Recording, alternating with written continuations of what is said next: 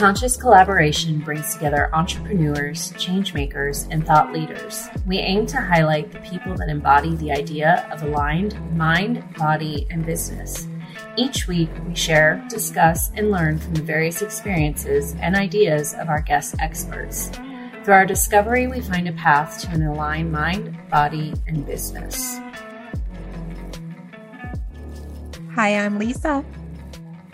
And I'm Emily, and we are the Conscious Collaboration, but we have sort of an extra large collaboration today. Our friend Shahar is here. Hey, Shahar. Hello.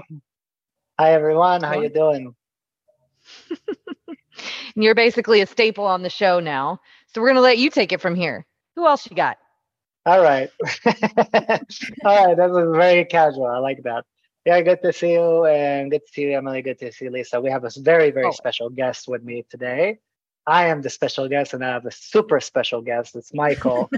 Michael is one of my, not one, but he's the first student I've ever had here in St. Pete when I started doing martial arts Tai Chi. And from day one, that guy is a ball of energy and kindness, and he's the type of person that wears his heart outside of his chest, and really such a great person.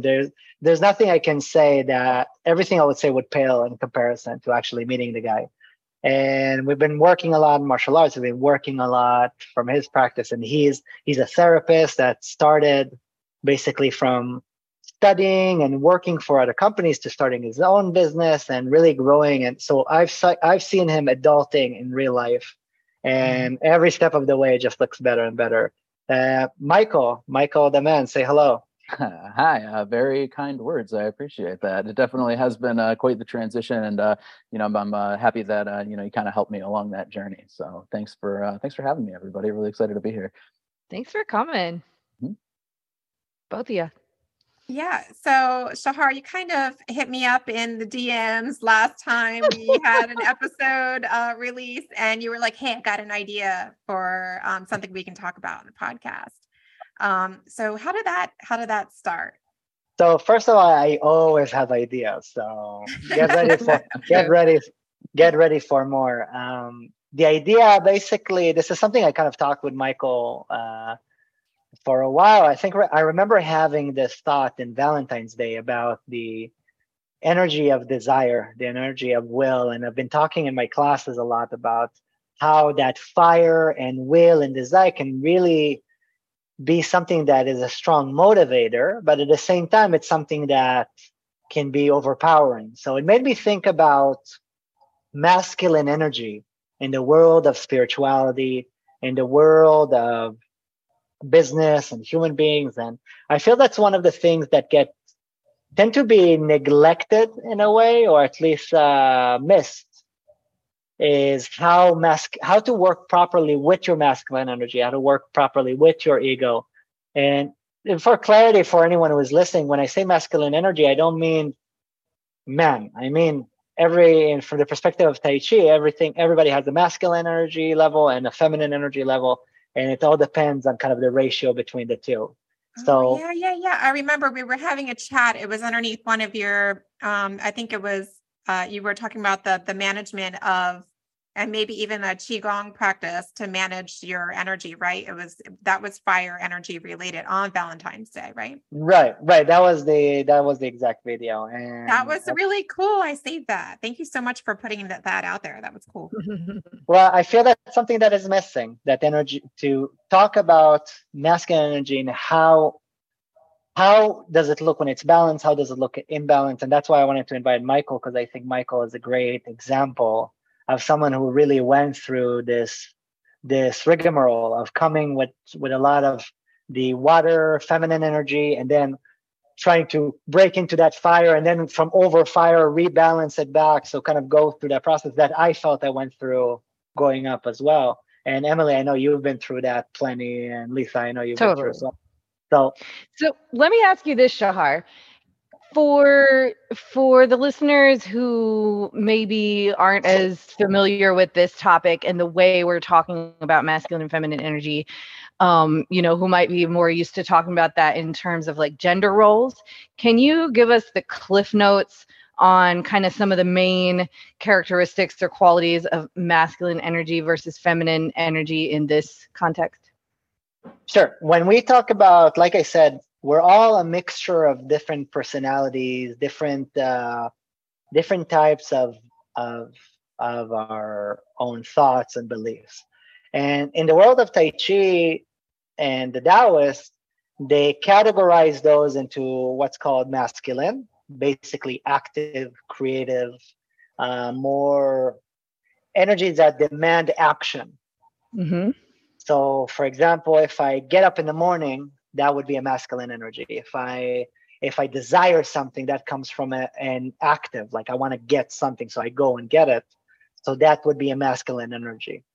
And feminine, the other category, is the things that are reactive, like yin and yang. Yang is the active, masculine, and yin is the reactive. So if I'm listening, I'm observing, I'm cultivating, that is a feminine energy. So anything creative is masculine. Everything contemplative, I guess, cultivative, that is the feminine. So again, and the reason it's divided like that is because the Taoists, they observe that those masculine energies tend to be more common in men, and those feminine aspects tend to be more common in women. But everybody has both. Again, it's like a little how do you call it? Like the balancing thing. I forgot the name for it. Like a scale. Yeah, like a scale. So it depends on if your masculine is very high, it might affect your feminine. If your feminine is very high, it can affect your masculine. Yeah. Very cool. Thank you. Yeah. So tell us too, what is your experience? Now we were doing our normal pre-chat and divining of the I Ching. So Michael, what has been your experience? Shahar alluded to a lot of growth and transformation in these areas, but as of recent, what has been one of your biggest takeaways or lessons or moments of teaching? Well, when I first found, Shahar and his classes, I was kind of in a space where I was really trying to figure a lot of different things out. I was still working in the mental health field, but, was working not necessarily as a therapist, kind of more behind the scenes. Really felt like a lot of things were kind of out of alignment. But then after meeting Shahar, kind of really attending class, the practice, things along those lines, it kind of started, especially a lot of the lessons that come along with it, really kind of started to spark a little bit of that fire energy. And kind of further down that line, I eventually did go back to school, finish all my degrees, and made that jump into kind of the private practice therapy realm. And then I needed that fire, right? I mean, then I needed to start getting clients. I wasn't tied to a specific paycheck or anything like that. Like, it really demanded a lot of that. And, so it was definitely a learning process, and continues to be, right? When you run into certain barriers and, how do you still cultivate that momentum forward? So it's a constant thing for sure, but, definitely reaps a lot of rewards. So.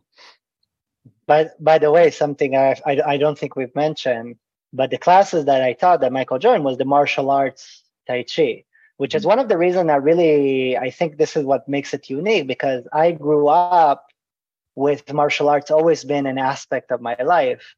So I think one of the few, if not only, practices that emphasize masculine energy as a path towards spirituality is the world of martial arts.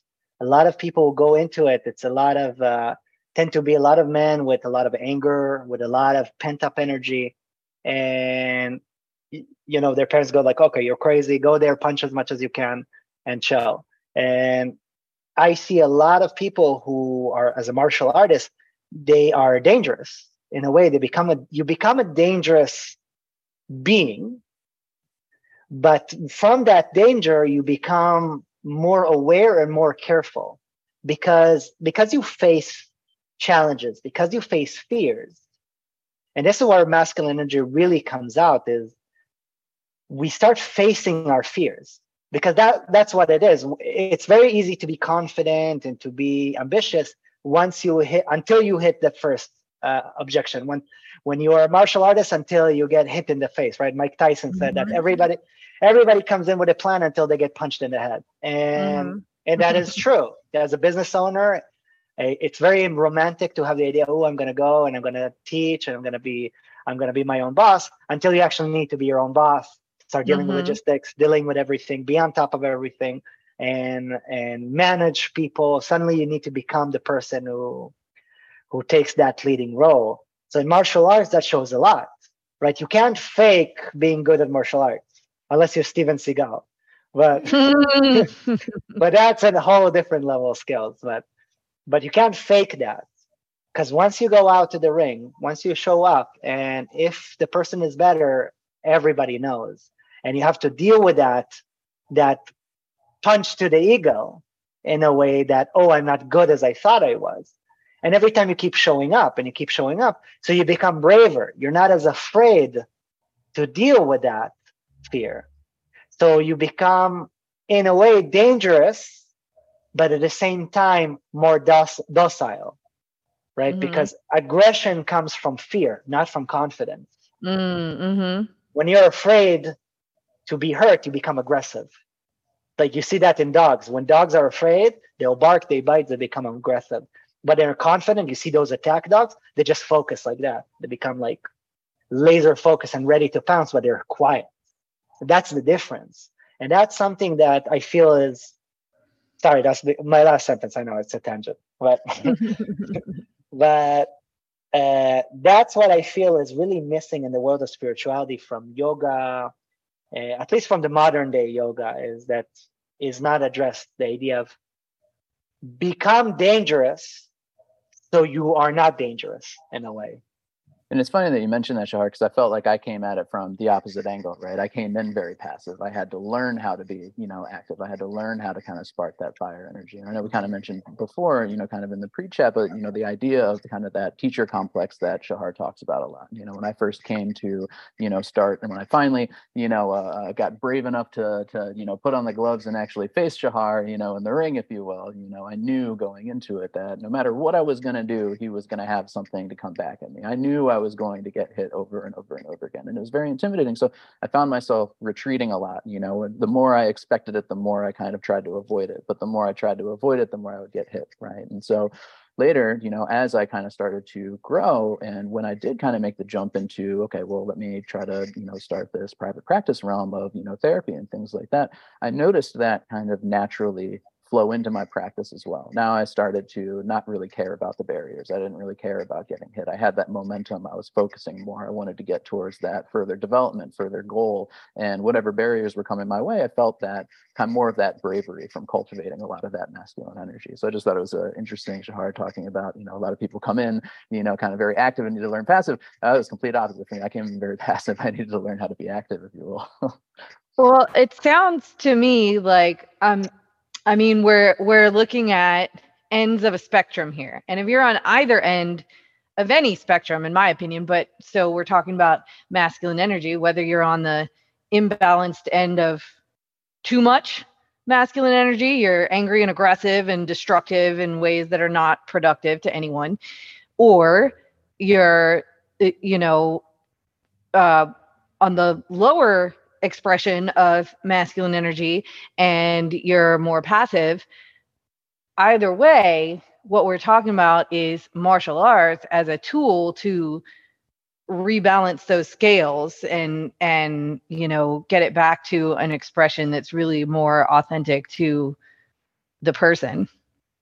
Right. I think that was beautifully put, Emily, and Michael. And Michael, I think he also made a great point about that transition. Like that balance is really the key component here. Is when you have. That's why it's not just about men learning how to refine or to cultivate their own fire, but it's also about, for example, women, especially women in business, the tendencies to be overly feminine energy. So the tendency tends to show up as, I'm afraid to put myself out there. I want to take care of everybody around me before I go out and start doing things. I want to make sure the business is ready. I want to make sure everything is ready to receive. I want to, instead of just going and get the students, instead of going and get the clients and then fixing things as you go. So the tendency for over feminine energy is to slow you down to a halt until you're ready to receive. But that slows you down a lot. That can actually burn away, not burn, but suffocate your internal flame. So it really both ends are dangerous. On the opposite end of that spectrum as well, and I definitely do I can relate to situationally feeling like maybe a little nervous to put myself out there in certain ways, but I think if you're a woman who starts a business, you've kind of, in a way, you're already kind of towards the other end of the spectrum, just by taking those steps and doing the necessary things to even right. Start this business. You're already by necessity in that strong in that masculine energy. And we've talked about this on other episodes as well, that Lisa and I in particular have to actually consciously tell ourselves to, okay, let's be in receiving mode for a minute. We've been go, for months here. Now it's time to actually pause and let some of those seeds that we've planted start to harvest, start to come in. So we can be on the tendency of over masculine energy as well. And then we've talked a lot about how that shows up in our personal lives, where we get so used to being the decision maker, taking the action, making the forward progress, that we kind of just do it. We'll start to do it in, for example, our dating lives, and then that throws everything off kilter, as far as like a healthy dynamic for outside relationships and things like that. So definitely, but the idea of balance keeps coming back. Like that's what we should strive for, not to be the most masculine person ever or the most feminine person ever, but like find the balance with, and you're going to express a little more one or the other, but. Mm-hmm. Yeah, I think that brings up, one of Shahar's great lessons about that campfire imagery. Yes. If we feel, kind of that over masculine energy, that very active, fire energy, if you will, it's just as important to kind of ground it, with an earth energy, right? Kind of still maintaining that presence along the way. Because if you have that fire that's out of control, that's untamed, like you can burn a lot of things down over in the forest down, right? But to kind of match that with that earth energy, just again that campfire imagery, now you've kind of got that tamed, cultivated fire. To still have that ambition while still kind of keeping that balance, if you will. Mm-hmm. Yeah, I love that. The perfect controlled fire that is functional and valuable to everybody around it. And it's stronger. That's the thing. A wildfire, as destructive as it is, it's not as strong as a concentrated fire that can take a rocket into space. It becomes more useful, stronger, more effective, more efficient as a human being when you know how to cultivate the fire rather than just letting it burn. Right? There's a certain illusion and aggression of power. When you feel aggressive, you might have the temporary feeling of dominance over someone who you crush or destroy. Even destroying yourself. Sometimes I can destroy myself and feel very dominant. Yeah, right. That's so messed up. Self-sabotage. We just talked about that. And it's delusional, right? People do that a lot. They self-sabotage themselves, and it gives you comfort of dominance. But it's not real. It's not real dominant energy. And when I say dominant, not to dominate, but dominant means to be a strong presence, to be like a lighthouse that is tall, and it's a strong light that can invite people in, because you want a strong leader, and a weak leader always breeds chaos around it.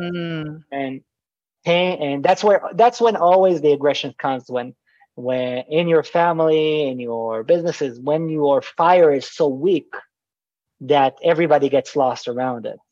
So as a leader, as a masculine energy that holds a space, if it's a therapist like Michael or Emily, that you're holding the studio, and Lisa with your own business and everything you're doing together, if your fire is weak, just chaos will start corralling around you.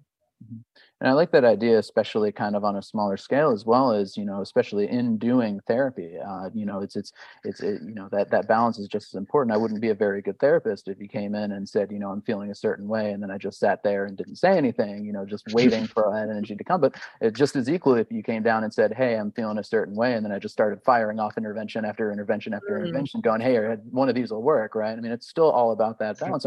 I'm listening. I'm trying to get to know you. I'm trying to get to know your story. I'm trying to get to know what's going to work for you, but also still kind of incorporating some of that knowledge that I have in order to try to usher things along the way. So even just in that smaller scale, that yin and yang of conversation, if you will, it's very important to kind of find that balance, because that really is what kind of opens up some of those pathways of further communication. So wait, Michael. So you're telling me when you do therapy, you don't just slap them in the head, shake them like in the words like, get out of it, get over it already. Not yet. Me as a therapist. I love the visuals and the analogies that talking about things in terms of the elements can provide for us. Do you, Michael, utilize that in your therapy, and do you find that it resonates with people? Oh, yes. I use it all the time. In fact, I'll even tell some people, when they first sit down, that I'm not a typical therapist. I mean, I come in, I have my tattoos, I have my bracelets, everything like that. I mean, I'm I'm all about just helping, kind of really reinforce the fact that, I mean, we're just two people trying to figure some stuff out together, And so I'll be completely transparent about, hey, I think it's even on the bios on the websites for the practices that I'm out of. I do incorporate a lot of these lessons, that I learned through the Eastern arts, through Shahar's classes, things along those lines, and kind of bring it into some of the therapeutic settings, especially element work. I'll even regurgitate, the same lecture that Shahar has about that campfire and things like that. I use it over and over and over again. It's just such a good visualization. And I have noticed that, even those that come in that don't really have experience in a lot of that knowledge, kind of using that mindfulness practice and bringing it down to the idea of those elements and what they mean and what they look like when they're out of balance and things along those lines. It really kind of adds more of a perception. A lot of people kind of walk away saying, wow, nobody's ever explained elements to me that way, but it really works, and then they'll come back. And I've seen a lot of really good results of incorporating a lot of those lessons and a lot of that imagery in the things that I do in the professional world, for sure. At the Conscious Collaboration Podcast, we are proud affiliates of Atapa medical grade red light therapy devices. Red light therapy boasts a long list of clinically proven benefits, many that I and many of my clients have experienced firsthand. You can be sure that you'll be able to train harder, recover faster, and sleep better with Atapa red light therapy. Visit myatapa.com, myatapa.com, or use the link in our Instagram bio to shop with the code COLLAB15, that's COLLAB 15, for a discount on your device. You've worked with kids in different settings too? I've worked with a little bit of everything, actually. A little bit of everything, yeah. A little bit of everything. Yeah, I feel like that would be really, that would resonate with kids really well too. Being able to visualize a concept like that. Mm-hmm. Yeah, I mean, I work with couples, I work with individuals, I have a couple teenagers, and it definitely yields good results in any capacity. But I mean, you're right, definitely with the younger crowd, they attach to it, attach to it as well. So cool. So we were talking a lot about how we, as entrepreneurs, as just people out in the world, how we we act or how we react in the face of fear and obstacles. And I imagine, there comes to a point in your practice of Tai Chi where things are, or Tai Chi or any of the martial arts that you get into, where you really get to a place where you're slowing down and you're thinking more of a place of strategy and from within, rather than that combustibility that you guys are talking about. So that explosive combustibility, that comfort in that dominance and overpowering is only going to get you so far. It's not sustainable. So what are your thoughts on, like, how do you get to that place? I mean, it only takes so many times of getting punched in the face before you get to that place, but get punched in the face and then go to therapy. We got you covered on both ends. Yes, exactly. Basically, my thought of that, and my wife hates that I say this sentence, but I like it. I don't know why, I just like it. And because I think as a martial artist, I understand its value. I always say there's time to be stupid and there's times to be smart. Don't be smart when you need to be stupid, and don't be stupid when you need to be smart. And I love that. Katie doesn't like it because I always say that about myself. She goes, "I never married a stupid person." Stop saying stupid. But you can be stupid and not be stupid. You can act stupid.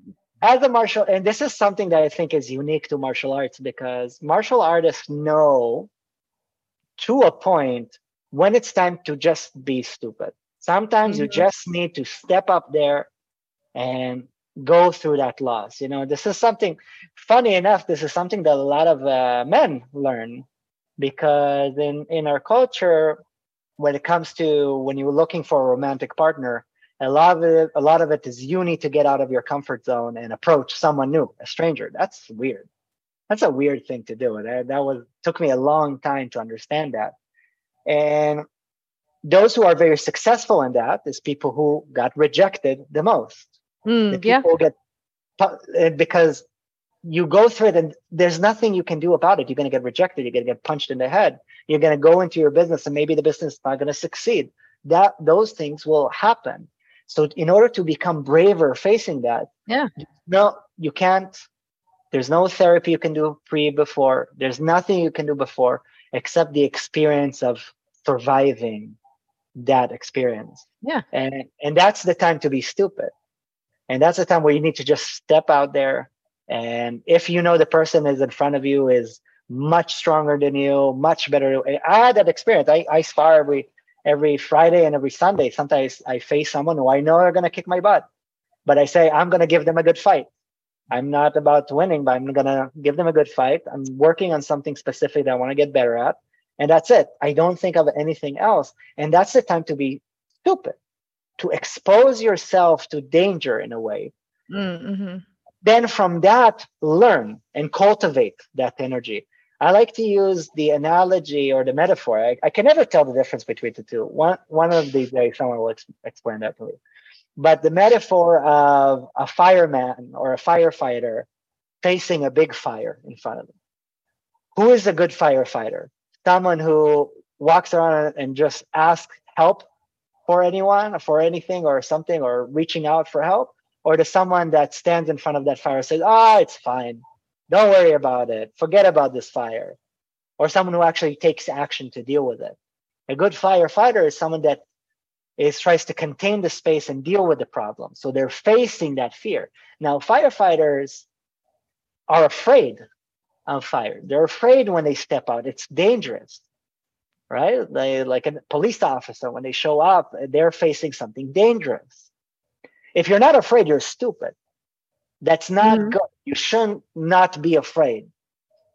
Okay, fear is something natural to us. And this is something where I feel a lot of people who approach masculine energy, that's what stops them. That's the thing that fear. I shouldn't feel it. I don't like it. I don't like that feeling. But fear is a good thing. Mm-hmm.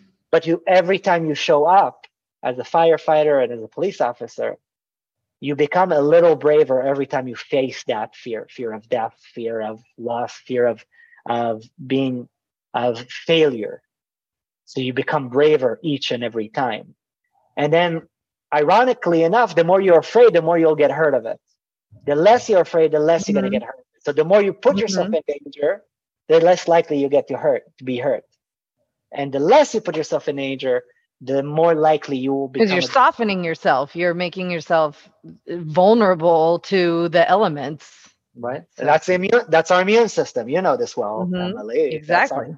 Too much barriering, too much sanitizing is a very bad thing. At the same time, don't go and jump into don't like lick somebody's face and then cough on that. Like, don't do dumb. Hey, each to their own, Emily. Don't judge. I mean, what you do with consent behind closed doors is none of my business. But all right, don't step into the cage. Don't lick a stranger in the face and cough on them. That's not a good look. Don't step into a cage with Mike Tyson in your first fight. Like, that's not a good idea. Right. We'd learn a lot. Or ever maybe with Mike Tyson in particular. Right. But so like fear in some sense isn't like a lot of people fear what you're describing, but really like fear is kind of more of an indication that you might be on a good path to learning or acquiring something. And understanding fear. Understanding fear, and I think is something that Michael alluded to in the beginning, is how he approached that fear. And fear of what? A fear of failure when we sparred. And every time he showed up, it's like, that fear is a good thing. It's not a bad thing. It's okay to be afraid, but it doesn't have to define who you are. And that's something you can only learn by showing up again and again. And that's the time to be stupid, to show up. The time to be smart is after you showed up. Cultivate. That's the feminine energy. Be smart when it's feminine energy. Be stupid when it's the masculine energy. I love the word, like, I love the word for the phrase, because it's catchy and it resonates and it makes sense. But maybe maybe you reframe it from being stupid, because it's really, in the macro sense, is a smart choice that you're making to be stupid. But maybe it's more like the Fool card in tarot, where you're taking a leap of faith, but a calculated risk. I think of stupidity as simplicity. That's how I see it. It's not complexing things, keeping things very simple. That's how I associate stupid. It's someone that doesn't complex thoughts. It's simplifying it. It feels very like, I was thinking the whole time you were talking of instinctual. So it's like what we're born with and how we're primal. Yeah. How we would react without our head getting in all the way. Well, it's funny. I love the idea of stupid, if you will. When working with my clinical advisor, and when we discuss some of the interventions and things in therapy, sometimes he'll tell me, is like, well, you need to be more stupid, right? You need to listen more. He was like, sometimes you just got to dumb it down, right? As soon as you think you know the answer, right? As soon as you think that you know what's good, I mean, really kind of slowing yourself down and really kind of dumbing it down just a little bit to try to learn a little bit more, right? And really understand completely understand what's in front of you, rather than kind of jumping to those conclusions and thinking that you know everything right off the bat, if you will. Yeah. Lil Wayne has a line that if we're too stupid, then y'all don't get the basics.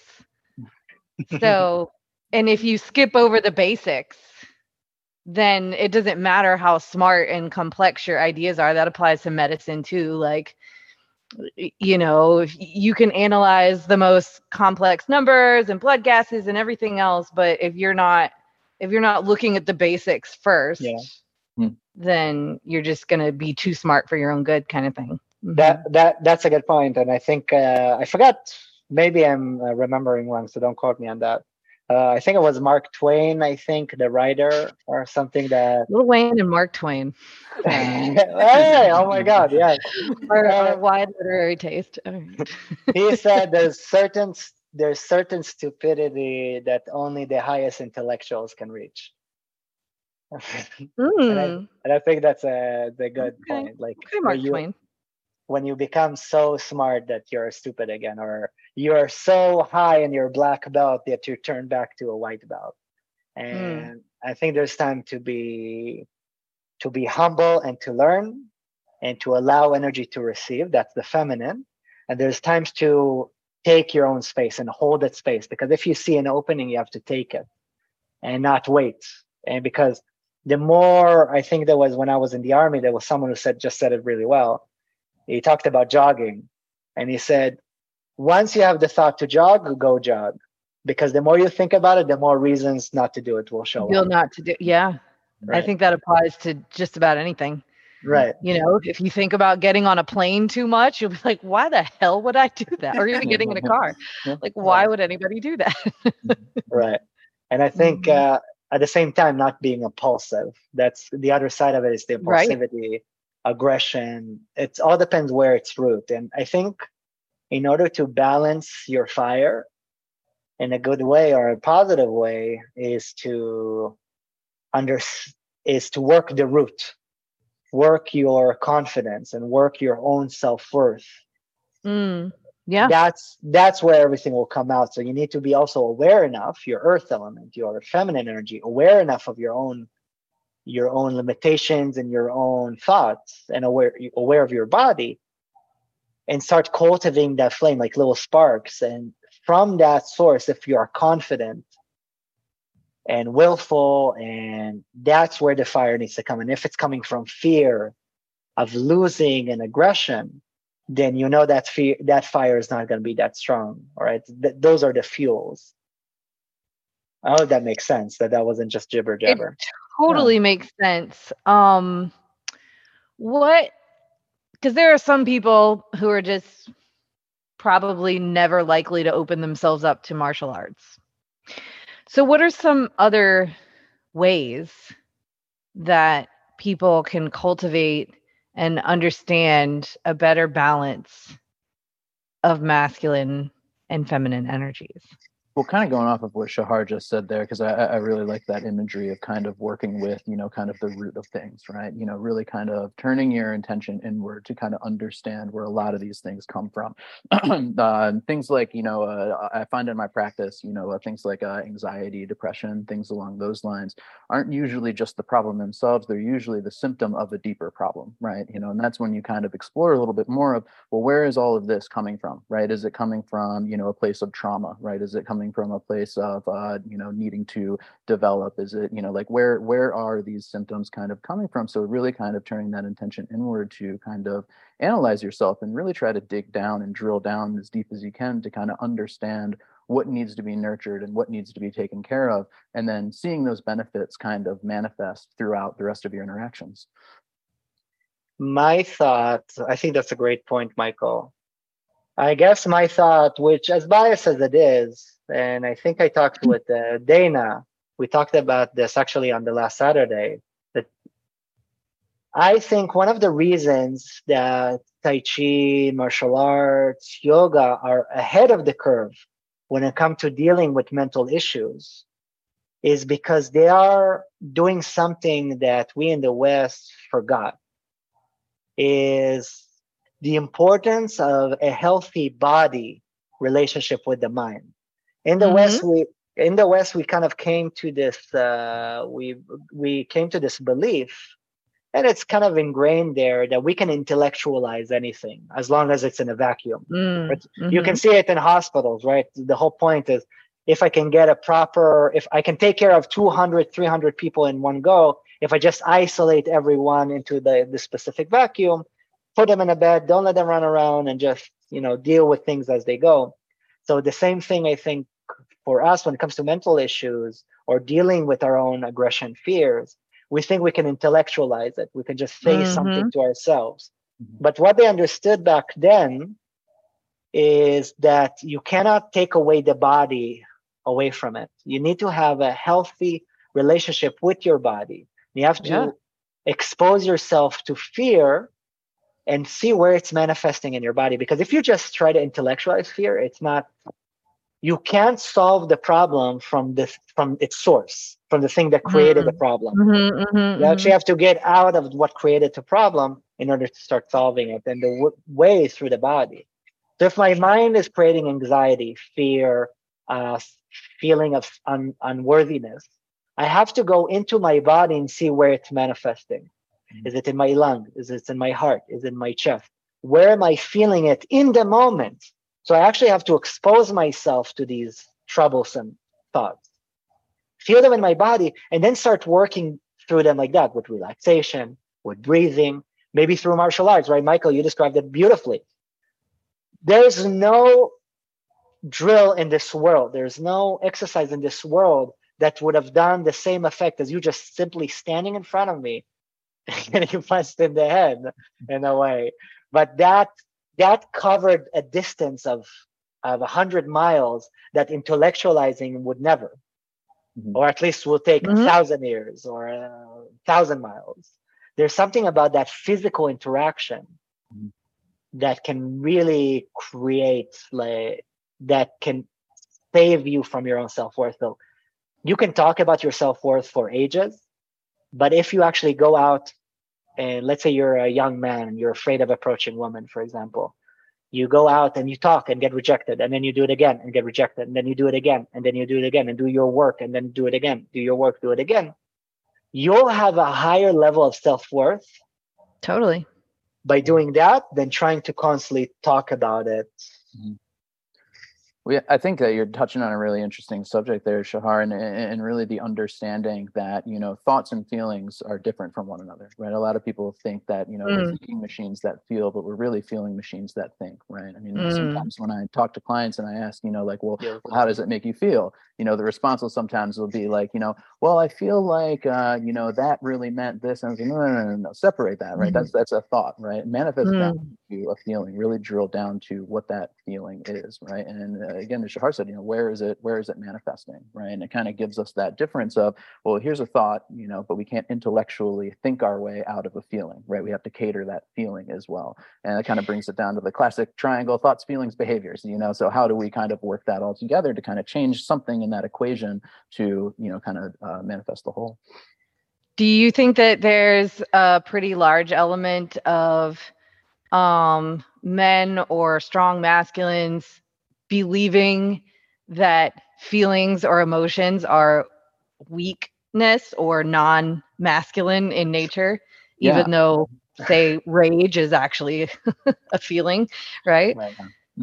Yeah, no, I run into that a lot. I find that it's actually pretty common. People that walk into the office for the first time are very intimidated. They don't know what they're getting into, right? A lot of past generations, a lot of, you know, people growing up were taught to just kind of walk it off, right? You know, your feelings mean weakness, things along those lines, right?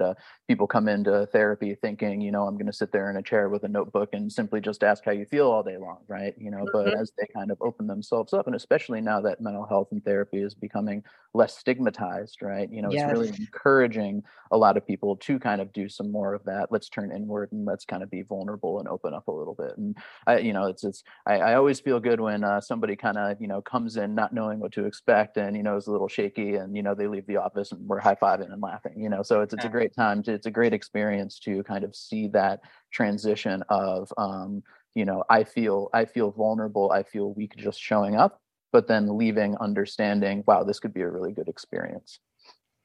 One of my favorite YouTubers who gives me a lot of my life lessons always talks about how, and he's talking about it in the context of like love relationships, but I think this can apply to anything, but how, you know, people view vulnerability as weakness.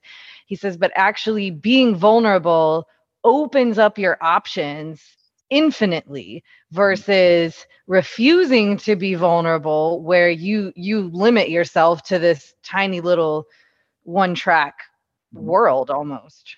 Well, vulnerability connects us all, right? There was an interesting quote that I saw a while ago about, well, how did the world, kind of cope with, anxiety, depression, things along those lines before therapists existed, right? I mean, those things are always been around, right? And it came down to, movement and community, right? Surrounding yourself with individuals that can really boost you up in a positive way. So, I mean, really promoting that vulnerability to increase that connection to really everybody. I think you're hitting the nail on the head. I mean, it just opens up so many different pathways if we're willing to just face that fear of being open and actually taking that action. There's something I would like to add to that, if you don't mind, because I would like to approach this thought from a different place, actually, because I had this kind of epiphany as we were talking about it. one of the reasons, because we need to understand why that attitude, which wasn't just for men but also for women in past ages, was don't express your feelings like that, don't address your feelings. We have this tendency of like, they were stupid for thinking that way. Like now we're so much smarter than them, even though they lived much harder lives than us and went through much more challenges. We're smart, they're stupid. So we tend to kind of neglect that part. But I think it's important to understand why that came to be. Right? There's a certain aspect of survivability. And back then, I think the biggest difference, it wasn't that necessary. And Michael, you said that beautifully. It's not necessarily that they needed to express themselves, so they had the communities. It's because they had a focus and they had clarity and understanding what is their role in this world and when they show up. And a lot of men, I feel, and a lot of women who have emotions and they're afraid of dealing with their emotions because a lot of the time they don't understand what is the purpose of dealing with that. Why should I face my fear? Mm-hmm. What is my purpose? Why shouldn't I be that image of a strong guy? Because if I let go of that image, what am I? All right, I'm opening up something that I don't know what it is. And that feeling is scarier. People are mostly afraid of losing the image they have of themselves. That's the biggest fear of every human on this planet, pretty much. And every yogi talk about it, every Taoist philosophy, almost every philosophy talk about it. It's losing that image of who I am. And if I open up my feelings, I don't know what's going to come up. And I don't know who I am. So I'm afraid of showing that up. So I think that is the core. So we're afraid of masculine energy. So we go so far into the extreme of it.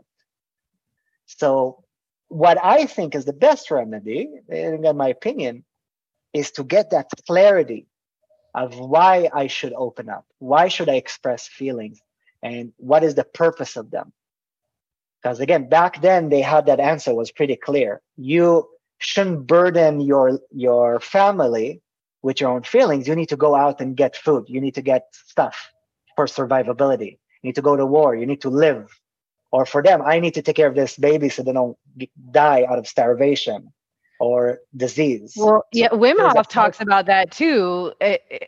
When he talks about, being in the cold and you're in that lizard brain and anxiety doesn't exist when you're in survival mode. Exactly. 100%. Mm-hmm. And I think the main issue is the clarity. A lot of men don't understand why they need to do that. And what is the value? That's why I think martial arts, that's why the physical is so important, because it bridges that gap. Because you show up. When you're a martial artist, you know why you show up every time. And then when the more you show up, that anxiety, that fear, that self-worth start dissipating without you even knowing you're dissipating it. You become braver, you become stronger, your self-esteem gets better, and you don't even know why. When you're in a stable, healthy relationship, right? Michael, I've known you when you met your wife right now. Mm-hmm. As you grew up together, your own self-worth grew because you had Sophia. Mm-hmm. And it's not something you worked on. You just were a great boyfriend. And that helped you in return. So the intellectualization of those feelings sometimes can be the blockage to overcoming or letting them through in a way. Mm-hmm. That makes sense. Yeah. Totally. I think it's really interesting that we're talking about masculinity and vulnerability so much. I wasn't expecting us to go into in so much depth in this, but there's so much power and you can be vulnerable, and that takes a great amount of bravery. And that allows you to grow. But I wasn't expecting us to talk about the superpower of vulnerability as it relates to masculinity, because it seems to be that's like something we talk about in feminine culture, but you just twisted it. I don't think vulnerability is inherently feminine, though. Do you?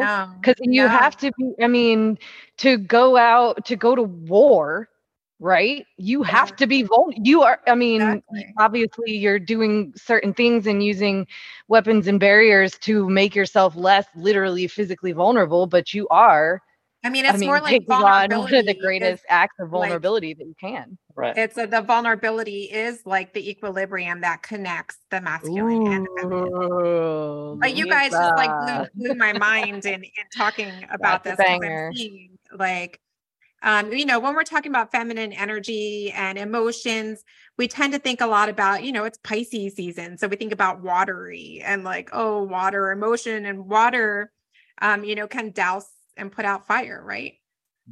But this is, you know, But all emotions are and the not case. They're water not all either. water, Yeah. because you can also control them. As you're saying, you're refining the fire, but you can also refine your water as well.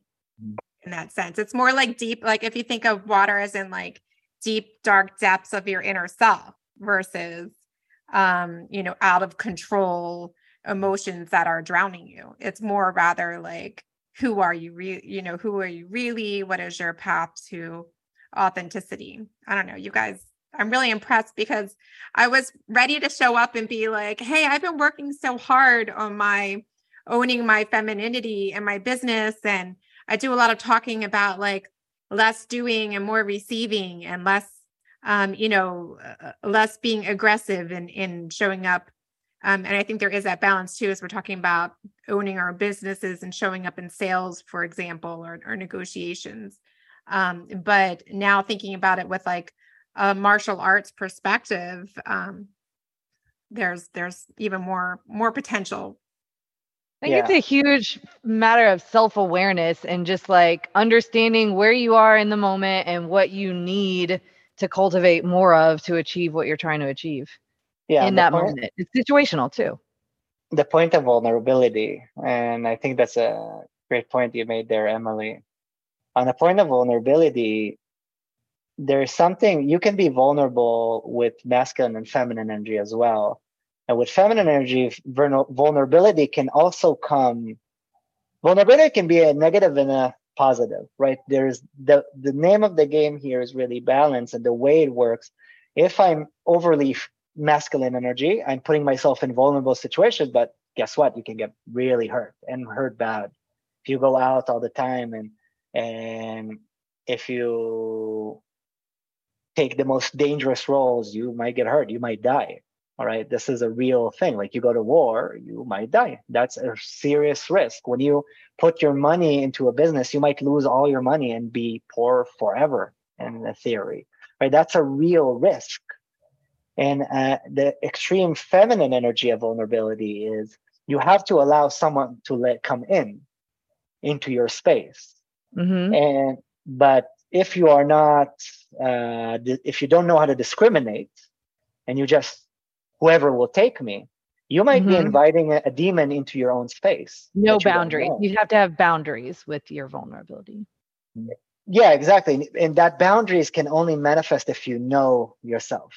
And that's why you have to put yourself in small, vulnerable situations all the time. And you have to expose yourself to a vulnerable situation, but with the awareness of where you are, your earth.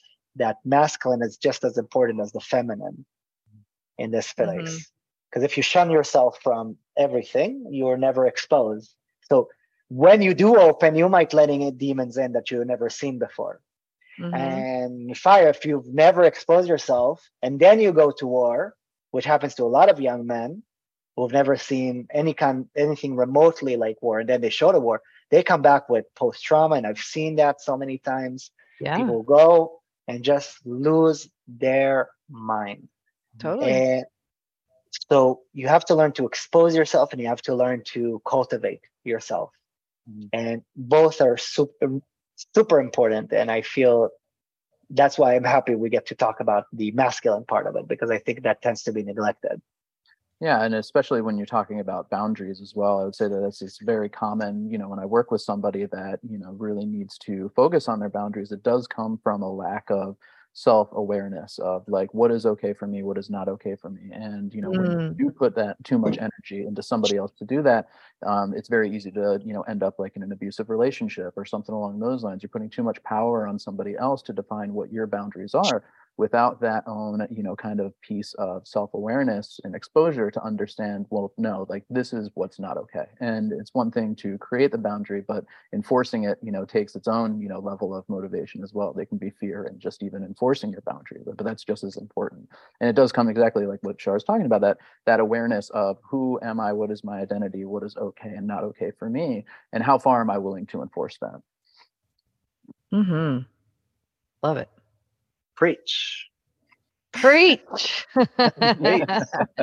guys, like if we were to leave everybody with some of our best insights that we've gleaned from coming together in this episode.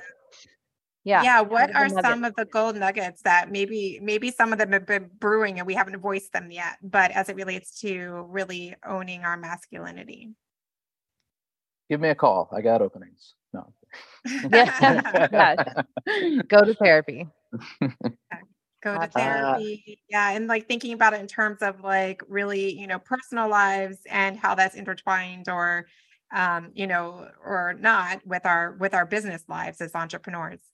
I would say my insight would be allow fear, like make peace with fear. That's I think the best point I can make is understand your fear, make peace with it, so you can go out and expose yourself and actually make fear your friend. And then you understand that it's not your enemy, it's your best friend. And that is the essence of fueling your fire. That every time you come back, you see you survive. And then you cultivate and fuel that flame. You're allowed to be ambitious. You're allowed to be driven, and you're allowed to be afraid of it. Okay, but they don't have to define you. Your ambition doesn't have to define you, and your fear doesn't have to define you. They're just tools in your belt. Love it. I love that. Yeah, and I like what you said too. I don't know if you've said it in our conversation, but before we hit record today, you had given us some guidance in being careful not to hold in the fire, right? Right. I wrote that down. I took some. That's what he told me when I first started learning from him. He said, I can tell the way that people move through life by the way they do Tai Chi, and you hold in your fire, and it's just going to be destructive on the inside. Fire is destructive if we're worried that it's going to be destructive if we release it without that control. But if you just hold it in for that fear of being too destructive, you're just going to be destructive internally. And I was like, oh my God. Aggression always comes from life. Aggression always comes from fear.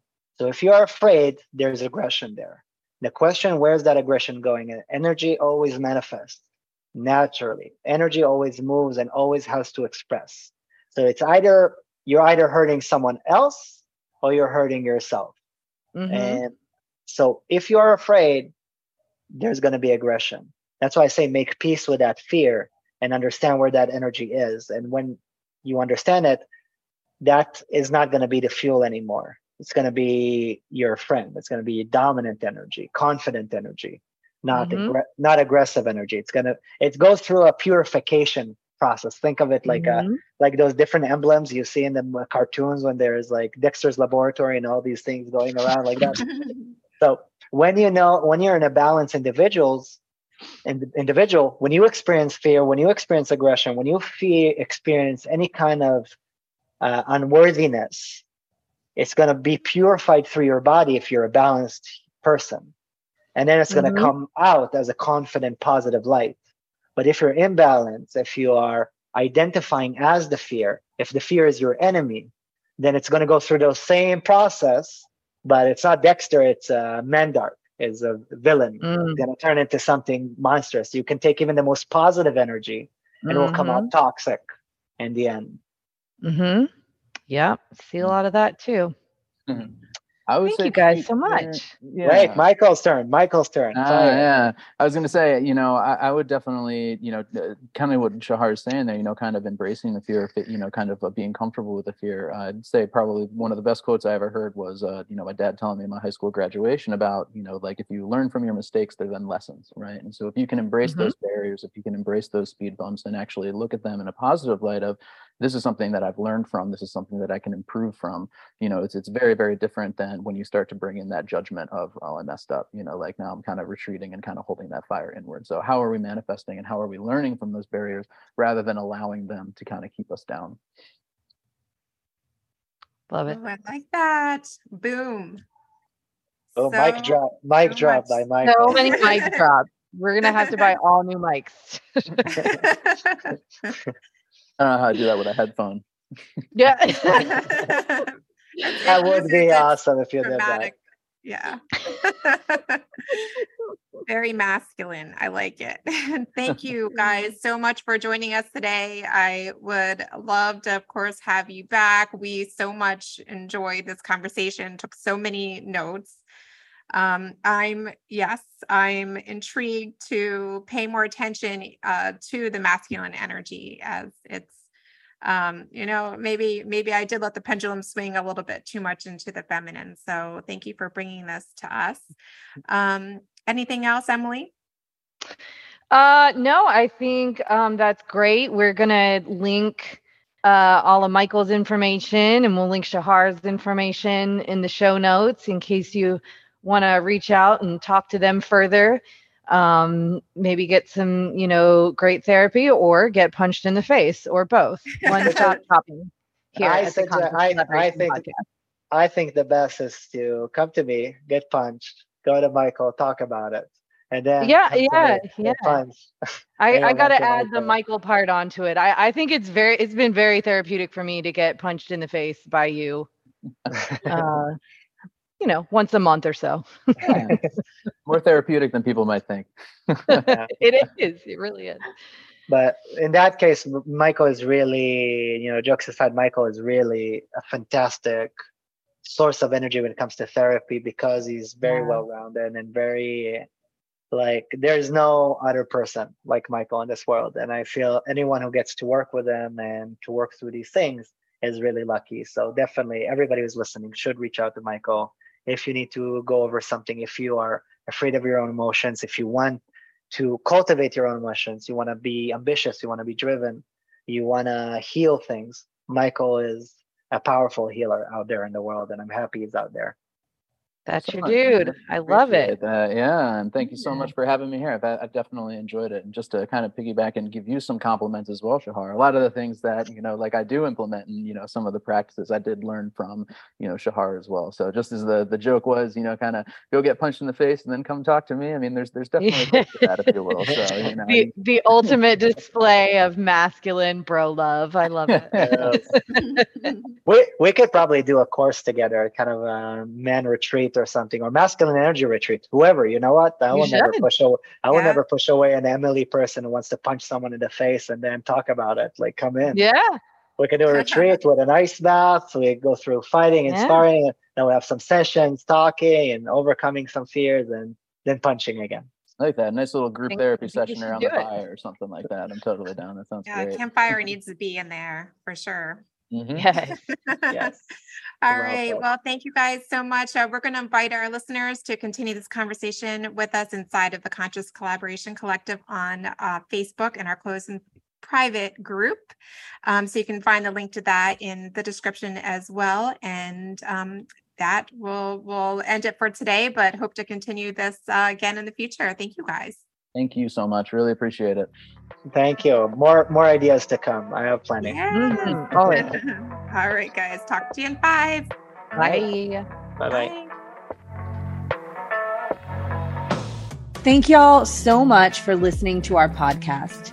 If you haven't yet, please be sure to subscribe, rate, review, and share with all your friends so they can join our circle of collaboration on this journey. You can find us on Instagram at Conscious Collaboration Podcast, on Spotify, iTunes, and Audible, to name a few. Please join us next time for another deep dive into how you can live life in more alignment, mind, body, and business. Send us your questions and comments in our DMs or email us at consciouscollaborationpodcast@gmail.com. See you in 5 minutes.